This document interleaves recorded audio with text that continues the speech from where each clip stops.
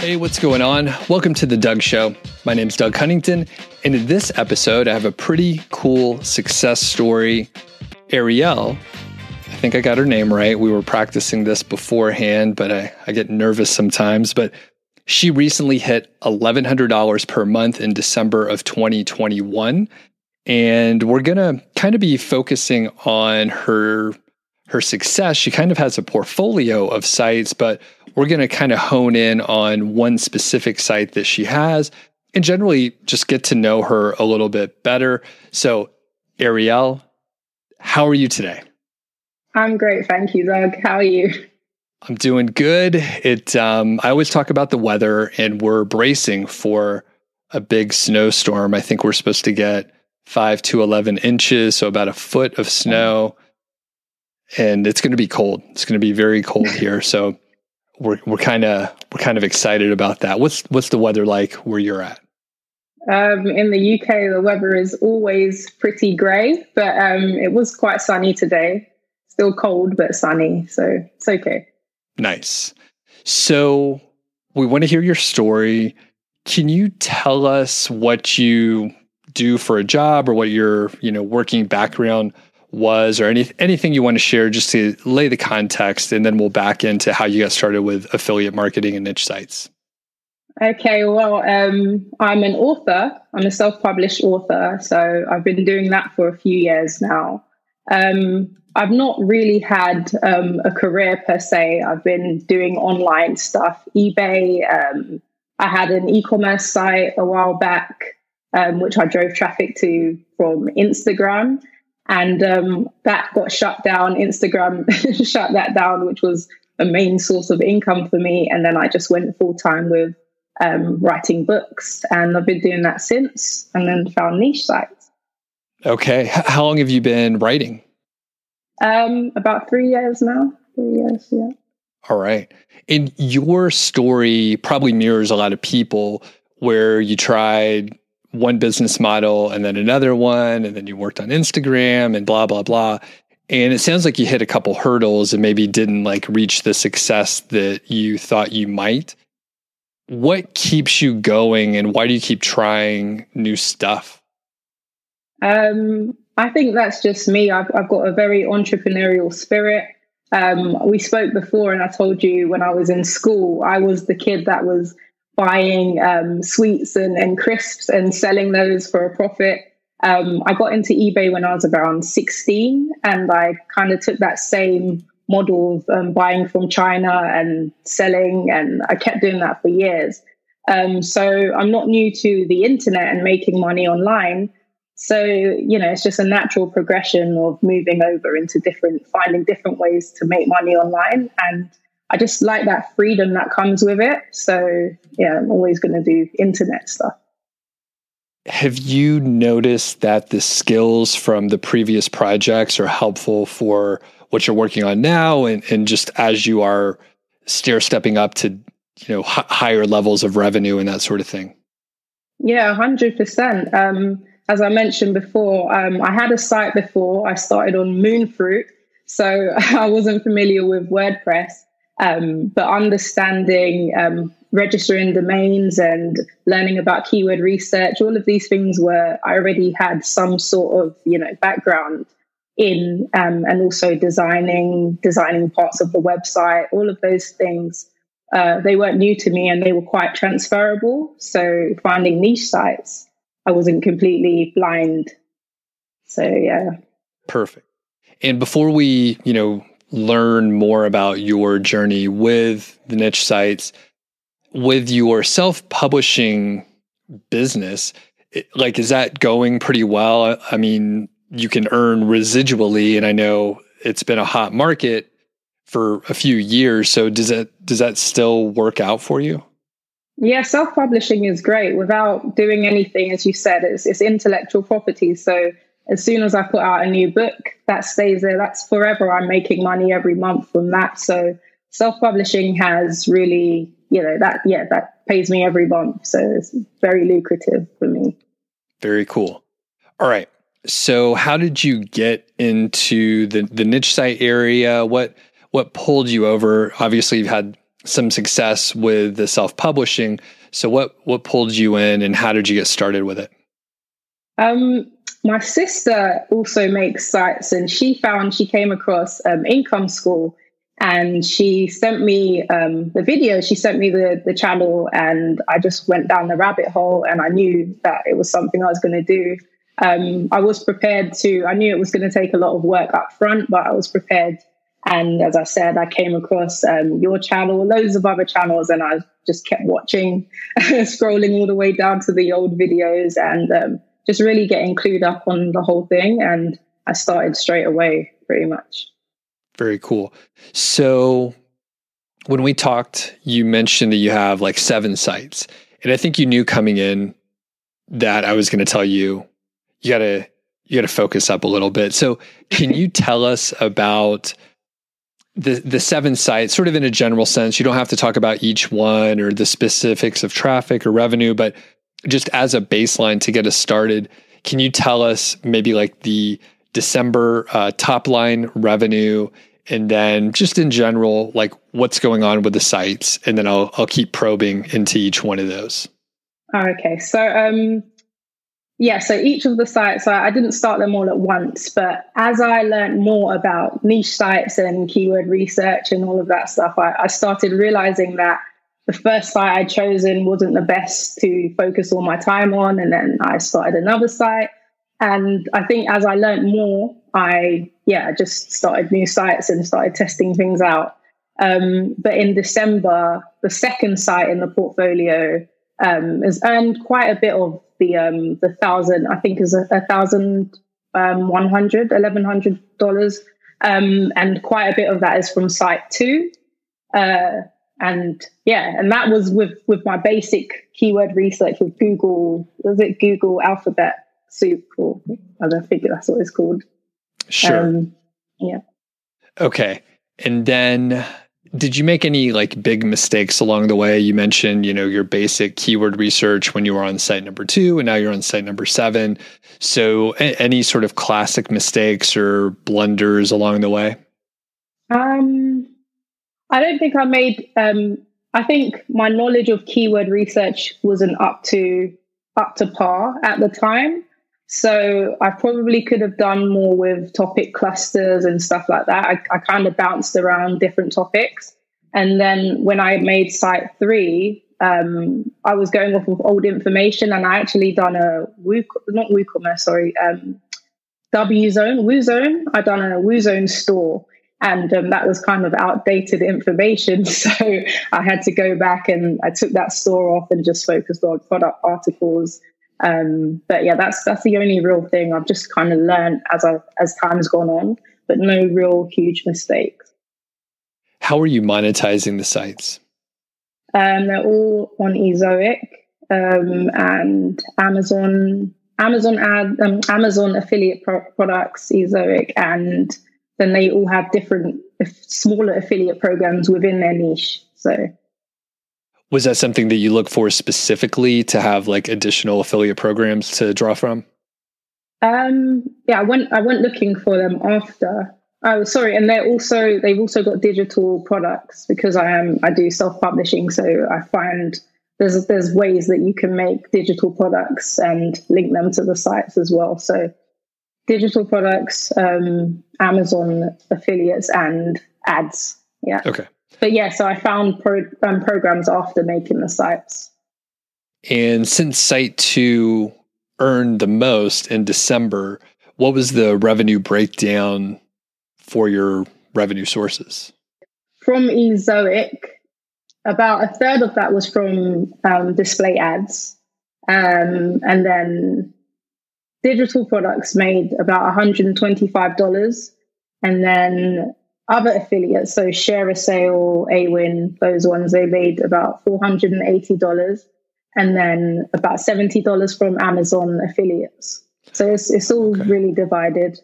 Yeah, that is a nice spread overall. So a little surprising. A lot of times it ends up being, pretty focused in just, one area, because that's where it's getting a lot of the traffic. Okay, that's pretty cool. Now, with the keyword research, I want to talk about like how you're doing it now and what you're looking for these days. So like you mentioned, things have changed, like you were doing kind of basic stuff at the beginning. So where have you arrived at now? How are you doing keyword research? Okay, so from after Site 2, so from Site 3 onwards, I started doing the KGR. So I was doing Alphabet Soup and KGR, but I was using Keywords Everywhere and it's called Keyword Sheeter now, but I was using those together and then, checking them against your calculator to see if they were KGR and then just doing loads of KGR terms. Okay. And for the people that don't know the Alphabet Soup, can you describe it? Yeah, so you take a seed keyword, I guess, and you put an asterisk there, or you just start typing in the Google search and it will fill it out for you. And then you take that and make an article based on it. So the theory is that if Google wouldn't suggest it if people weren't searching for it. Yep. And for the people that are familiar with just using Google autocomplete, like that's what it is. Just use autocomplete in a systematic way. They call it Alphabet Soup because you go through the alphabet. Oh, okay. Yeah. So, and you could do that for like YouTube or other search engines, anything with an auto suggest feature, you could basically do that. So kind of a cool way to get started. And then you end up with a ton of keywords, but you could also look at the related searches or people also ask that come up when you do each one of those individual searches. So it really explodes into a lot of keywords, but it's just autocomplete. Somebody just called it Alphabet Soup. Here's a quick word from our sponsor, Odys.global. That's ODYS.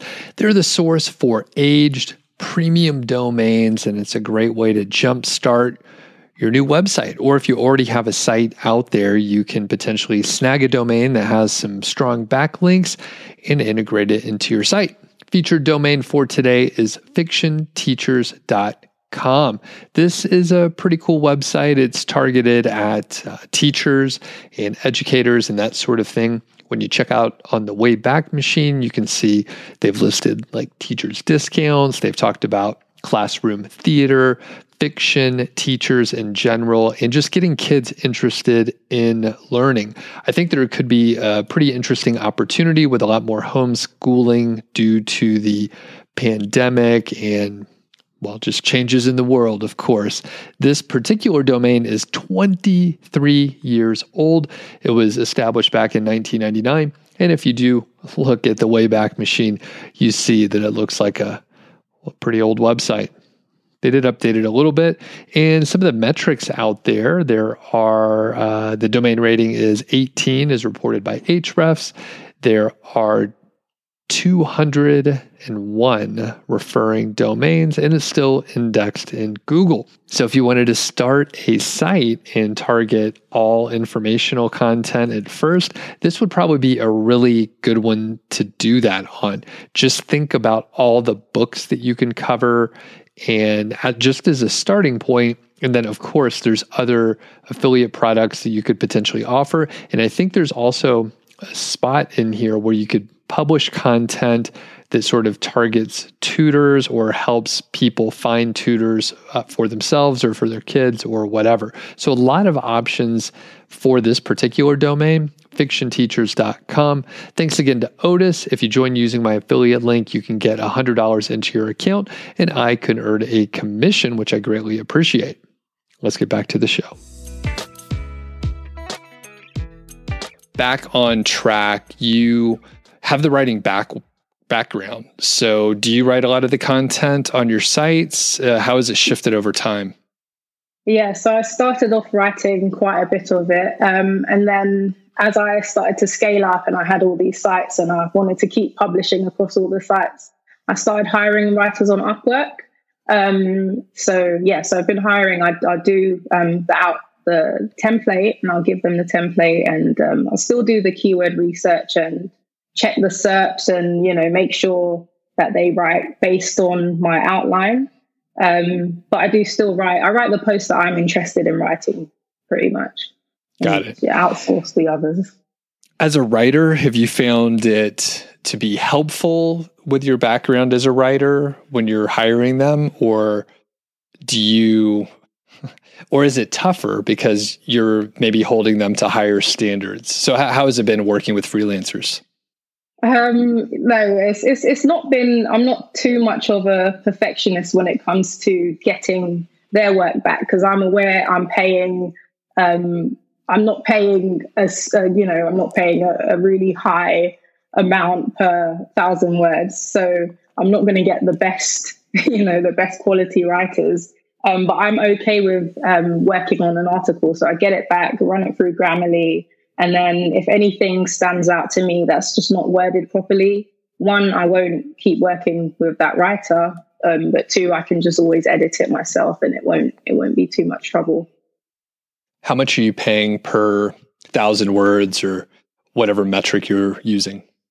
I've paid anything from $1 per 100 words to $2 per 100 words. So happy medium is $1.50 per 100 words. Yeah. All right. And how many writers do you have working with you right now? 7 at the moment. Yeah, 7. They do come and go, but I've got, I think 4 of them are solid, and I hope to keep them on. And as I earn more, be able to pay them more and keep them around. Others, they'll work for you for a bit and then they kind of burn out or start sending things late. And then, you just kind of got to let them go. Right. With your content and topics and the way you hire writers, is it important to get someone that's familiar with the content in general and the topic, or can you just hire any old writer? I try to. It depends on what the niche is. If it's very technical, if it needs, if they need to be an expert in the field, I have the $2 per 100 word writer that I had. She was an expert in the niche, and she just wanted some side work. She'd been injured, and she just wanted to do some writing. So I got some really, really good articles. And I was able to put her author bio on the site and whatnot with her, go back to her LinkedIn. So sometimes it depends on the niche, but I give them enough information on the template for them to go and research and, get a decent article out of them. And do you have like a pretty standard template for like product reviews and then maybe a couple other types, or how do you manage them? Yeah, I had a few basic templates for, like you said, product reviews, the responding to questions. I've got some of your templates as well. So the Q&A one I use a lot now. The product reviews one, and what's another one? And the listicles. So general templates with telling them that, not to use too long paragraphs, so three-line paragraphs and things like that, telling them how to link in the text and stuff like that. But then, more detailed based on the types of posts. Okay. Very good. Anything else content-wise that I didn't ask you about that's important to your process? Are we allowed to talk about AI writers? Because I do use that as well. Sure. Yeah. I would love to talk about it. I got a couple questions today about it. So yeah. Oh, really? What's with the AI? How do you use them? What do you do? So I actually made a video on this. I use, can I say the specific one? Or? Sure. Yeah. Okay. So I use Jarvis, or his name's Jasper now. And I go through the SERP. So there's a few different tools that show you SERP out the top 10 and the top 20. And then I'll grab some H2s of all the top results, and I'll put that in Jarvis, and that will help me outline the post and write. I think I've wrote better posts than some of the top 10 and 20 using that method. So that was clear. Yeah, no, I'm going to ask a follow-up because I think I understand. So basically you feed in like H2, so any particular section is only a few sentences long that you're using AI generated content. Yeah, so I'll help it along the way. I'll get the outline and then I'll, give it some information and then it can go based on that. But I do still write quite a bit of it. But yeah, it gathers a lot of information from the H2s. When you get the output, is it just a matter of editing so that it sounds more clear? Does it give you some completely 100% usable output? Maybe it writes 60% of it. You could fix it up a little bit and then you could add a sentence or two. How helpful is it? That's pretty much it. It really is. I know you're not convinced, but it really is helpful because, most of the time it does generate good text. It's not going to give you non-factual information if you feed it the right stuff. And I think what people tend to do is just click compose without giving it any direction. And it's taken a lot of information. So it can go, if you leave it to it will go wherever it wants to go. So yeah, give it enough information, put some facts ahead of it as well. You can put bullet points to give it some facts and it will go based on whatever you've given it. So you could give it basically a good outline, and the outline could be driven by H2 or H3 tags from other successful, well-ranking articles, and you could feed it specific bullet points. That's right. Yeah. Okay. And based on that, I can see how it can work. Now, let's say you have a pretty specific outline and you feed that as the input. How good is the content coming out? Would that just need a minor edit? Pretty much. You'd want to put, like, for instance, without going into too much details, I wrote a post about NFTs, and it doesn't necessarily. I think the GPT-3, I think it was 2019 that it read the internet and whatnot. So it doesn't necessarily have the most up-to-date information on NFTs. So you'd give it the basics, what you want to talk about, the basics of it, and then you'd add your own voice to it. So I'm really good at the same way I would with my hired writers, just going in and making it, putting your own voice to it. And that's kind of what you have to do so it doesn't sound like AI generated text. Okay. Yeah, this is very interesting. This is probably the deepest conversation I've had with someone on how they were able to use it. Okay, so I have a better understanding on how usable the content is and what it might take to get good output. Yeah. So does it rank pretty well? Like, is this what you're using on the couple sites that are doing better than the others? So I've used it on all of my sites. So all the articles that I write on my sites, I do use AI. And what I was saying, somebody said something about Google deranking their AI generated posts, and I said, how would Google know that it's been written by AI? If it shouldn't know. If you've done a good enough job, if you've done all your on-page SEO, you've done your outlines, then it wouldn't know that it's a AI generated post. So I've not had any issues. All of my, I've not had any issues with any of my posts. They're all going up. And up until 30 minutes ago, I probably would have said it's shitty, and that's why Google knows. And a person can write shitty content. Yeah, it doesn't take an AI writer. I've gotten back bad content. Yeah, exactly. That's I've said that as well, because some writers I've had, their introductions and stuff, they're really bad, and I could actually take that into the AI tool, and there's a feature called Content Improver, so you could actually take their introduction and click improve, and it makes it a lot better. So yeah, I've had bad writers that AI writes better than. You're making me think about, well, some projects that I could work on and potentially train writers, really just editors, to use the tools effectively. I've definitely seen some poor implementations, but it sounds like if you use them right, you're in much better shape. And we'll move on in a second, but I get the question 2 times per week in the live streams, basically. And it's extremely boring for me to answer the same thing over and over again. Yeah. If you actually see the live streams, you could see when the chat comes through and my face, drops. But I believe most people that are thinking about the AI content, they're just lazy. And if they use it, it's not going to work. And that's why I'm pretty confident, like just making fun of it the whole time. So, okay. Moving on from there, anything else about content? We went deep on AI, which I think we may be able to focus like a whole other show on. So maybe we definitely could. Yeah. Awesome.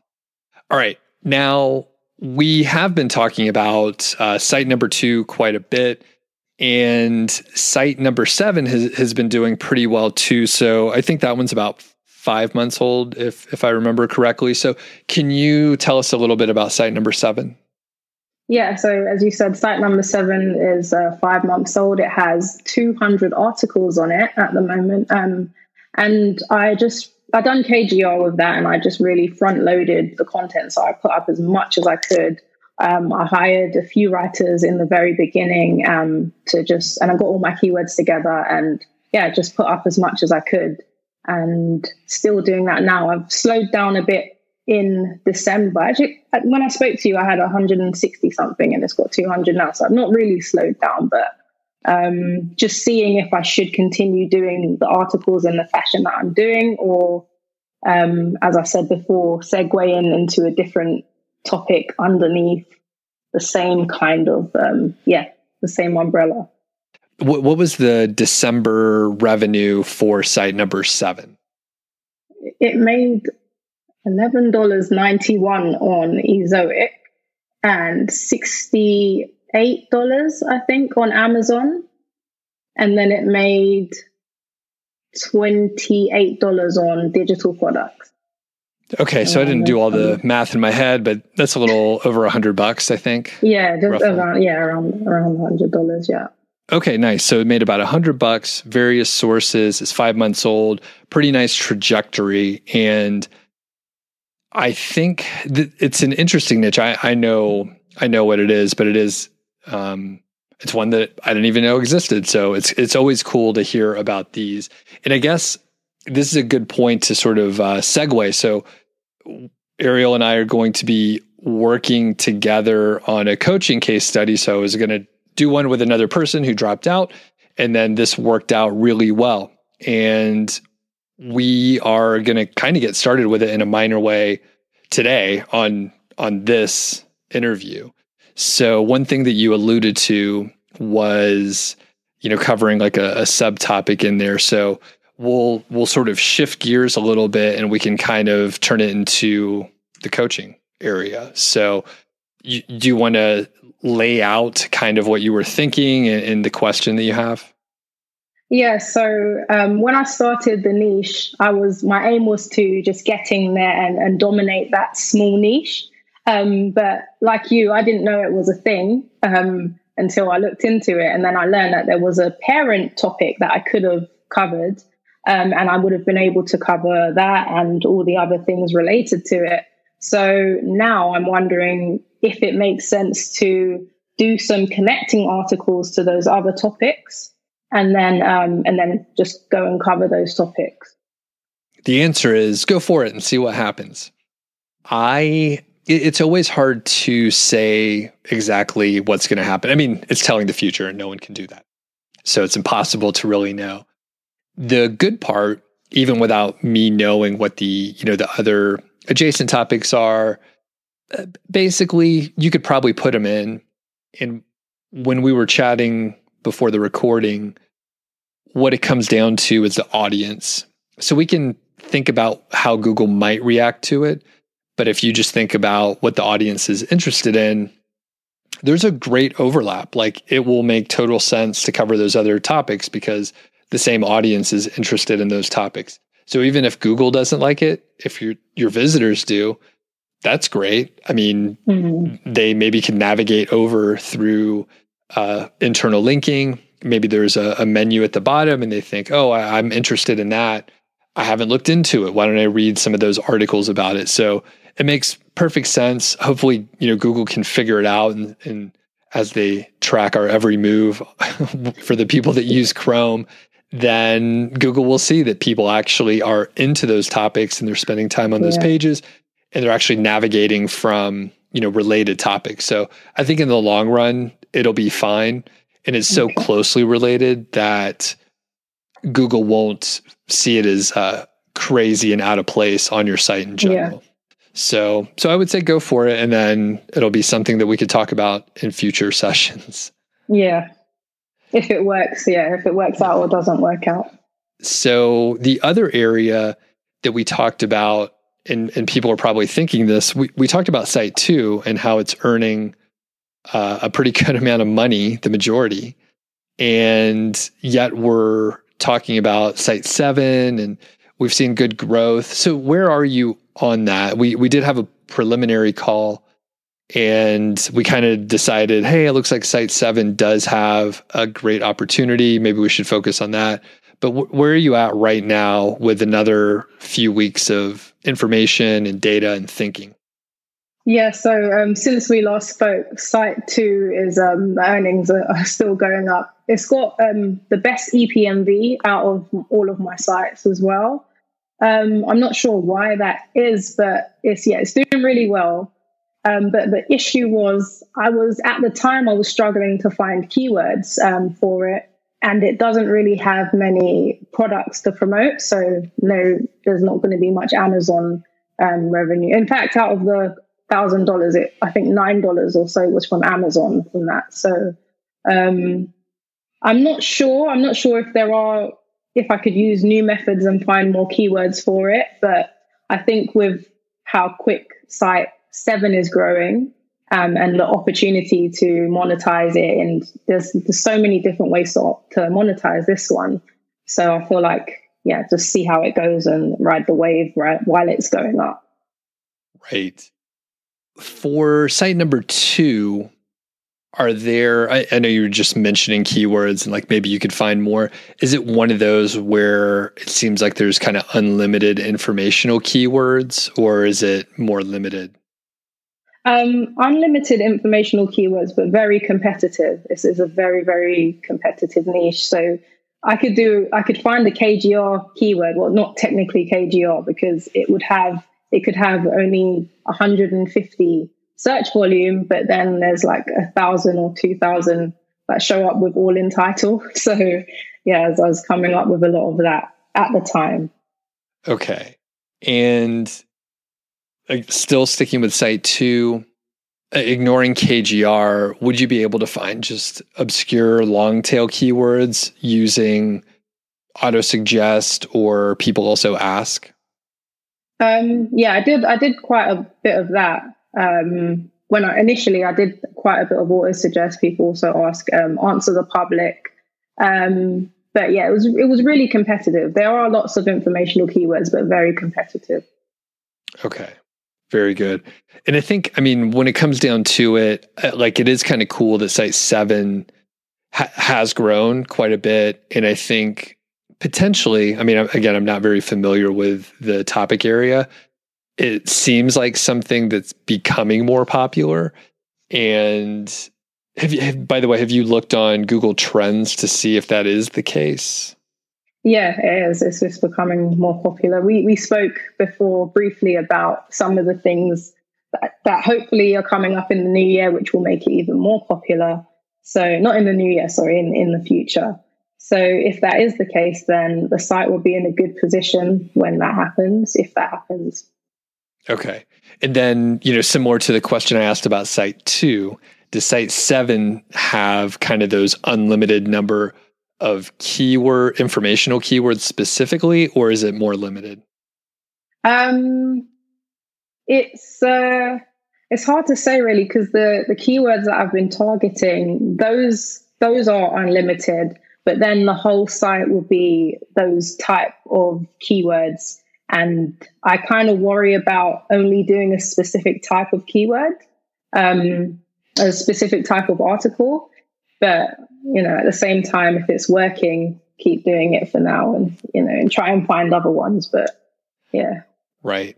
Yeah, it's interesting. Like I keep saying, like, we don't know until we try it. And it makes me think about actually even just the AI content and the technique that you described, where I could see that, working on a large scale.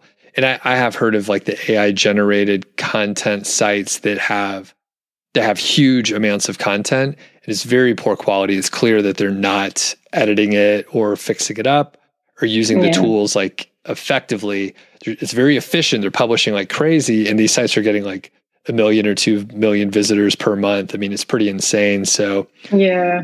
But yeah. It's working for some people, isn't it? Doing it that way. But I think they use API and just auto publish. I don't think they're actually doing any of it themselves. But it is interesting to see that Google is rewarding them for doing that. But some people's articles are being kicked out.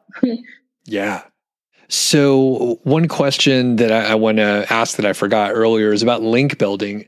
And have you done outreach or link building for any of the sites? Can you tell us your strategy around that? Yeah, so I have reached out to some companies within the niche. I haven't done any since we spoke, but they do seem they're not blogs. They're just companies. So they don't all have blogs on their sites, but they do have social media. So they'll repost on social media, on Instagram and Twitter. So I do get some visits from that.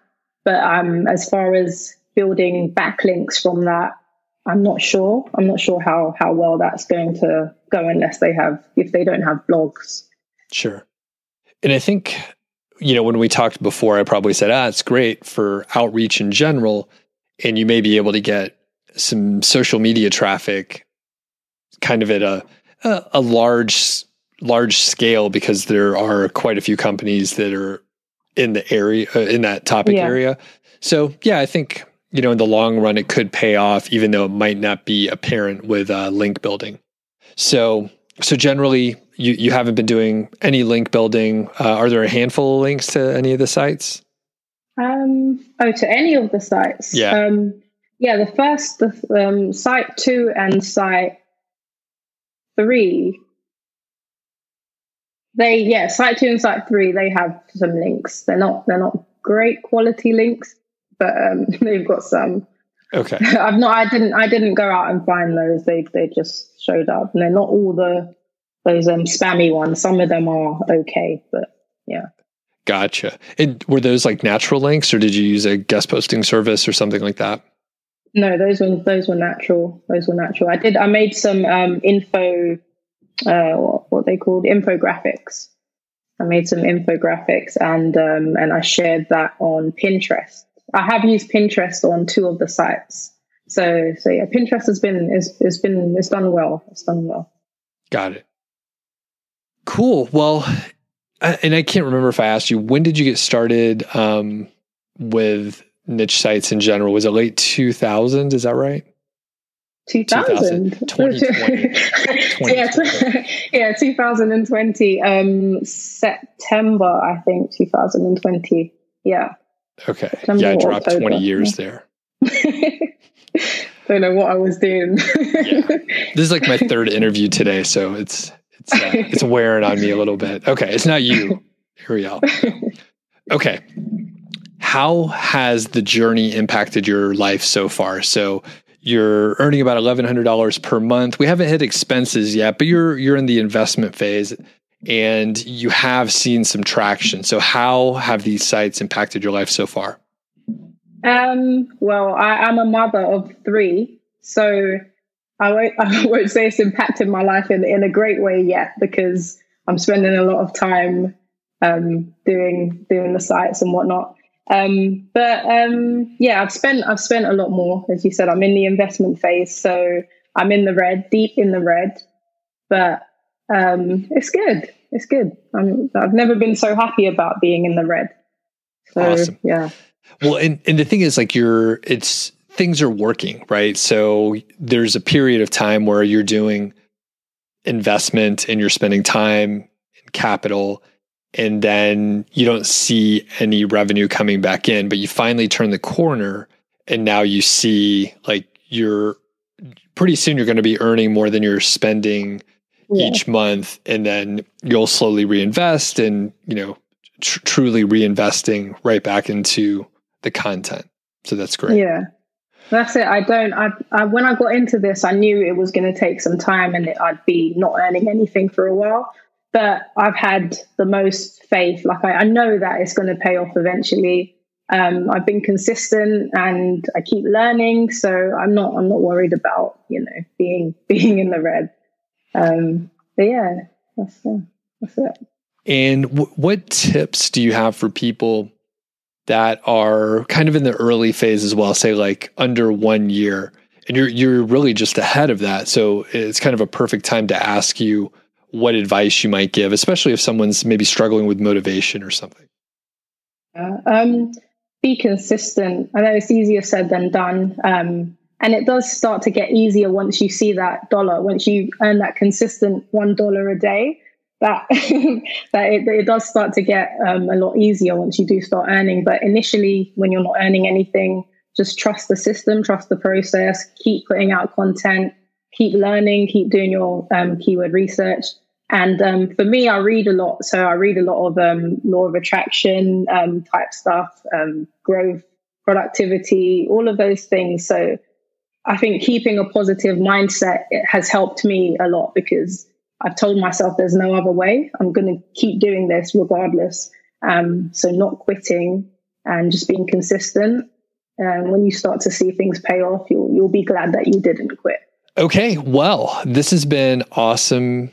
Arielle. Where can people follow along with your story? I'm YouTubing sometimes, trying to be more consistent, but I'm on YouTube, Arielle Phoenix. And I've started blogging my journey, ariellephoenix.com. You'll probably have to put it in the description or something. Yep. And I'll put links to all the places you just mentioned. Plus, we'll be getting updates from you on a monthly basis, both on the blog, and we'll do like live interviews like this. And it'll be awesome, just following along with the growth, and the trajectory you're on is great. So I'm really looking forward to it. And thanks a lot for joining me today. Thanks for having me.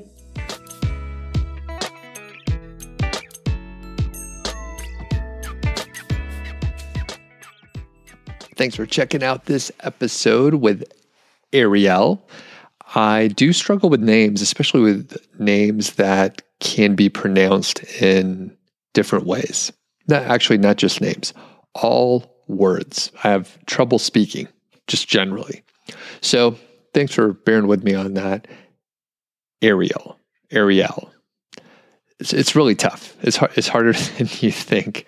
And I'm actually trying extremely hard to do a good job. Regardless, please do check out the blog post that has a little bit more information. And what we're trying to do, what my thought was, is basically get additional information, but a simple format. Sometimes case study narratives can be a little too long. They could just go on for forever. And I also don't want Arielle to waste time writing blog updates and spending too much time on that. I believe the format that we have, which we refined with Christy in her case study last year, that turned out pretty well. It gives the person in the case study a way to check their progress and reflect on the previous month while also planning for the next month.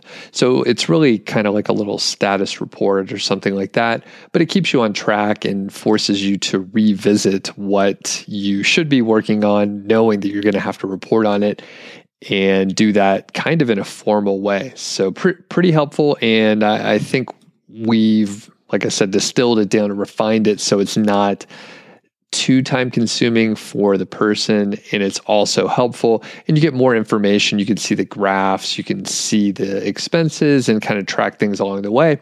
And it's a lot easier to see that in graphics or tables than saying it out loud via a podcast. So we'll put links for all of the updates whenever we're covering it. And that way you can refer back to, whatever whatever that monthly update is.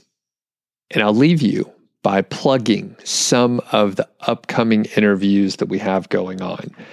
Number one, we have Mike from Below Average Blogger. That's coming up soon. I talked to Shauna Newman about a premium age domain case study that she is starting up. I'm also talking to Charlie, who published 1,000 articles last year in 2021, and he hit a pretty impressive milestone of $5,000 per month. So that's like, I'm giving you too much information, but that's the headline. There's also a KGR case study that has been going on for about 4 years. This micro niche site has been earning a few $100s per month for about 4 years. Very little capital was invested, very little time, and I'm excited to share that story. I don't even think I have something so discreet, so I guess a great example of publishing content and just letting it sit. And it's been earning money for 4 years. Just simple KGR stuff and kind of a pure test. And then towards the end of the month, I've actually been interviewing people a lot. I interviewed a college student. He's a senior, I believe, and he basically created a site that didn't force him to choose a niche. So he didn't choose a niche, and he was still able to earn $19,000 over the course of 2021. And that's while he was a full-time college student. So he's just doing this on the side. Pretty cool story. And I have a bunch of other fun updates too. But those are some of the really cool interviews coming up this month in February. And I want to put it out. I want to request from the audience, if you have a success story that you want to share, please shoot me an email, feedback@doug.show. That's how all these, came about anyway, just connecting and hearing stories. And I really love to hear the stories where it's kind of early on, like Ariel, not the $50,000 per month. Those are interesting for, some reasons, but they're pretty much unrelatable. When you start earning so much money or your sites get so big, it's pretty much unrelatable, and it's hard to connect the dots for people that are just getting started. Maybe they haven't started a site yet. Maybe they haven't grown their site very much. So if you're in those early stages, those are the most helpful stories. Those are super interesting for the audience and for myself. And it's pretty fun, when you look back at the case study with Christy, and then you rewind from that point all the way back to the first interview that I did with her in January of 2019 when she earned $100 per month, and she was absolutely thrilled to earn $100 in that first time after working on her site for about 4 months. Dozens of hours of effort. I'm not sure how much she spent on it, but she was thrilled to just earn $100. And now she's earning a full-time income from her site a few years later. So it's really awesome to track along. Shoot me an email if you have something like that, if you're in those early stages and you want to share your story. I'll catch you on the next episode. Have a great day out there.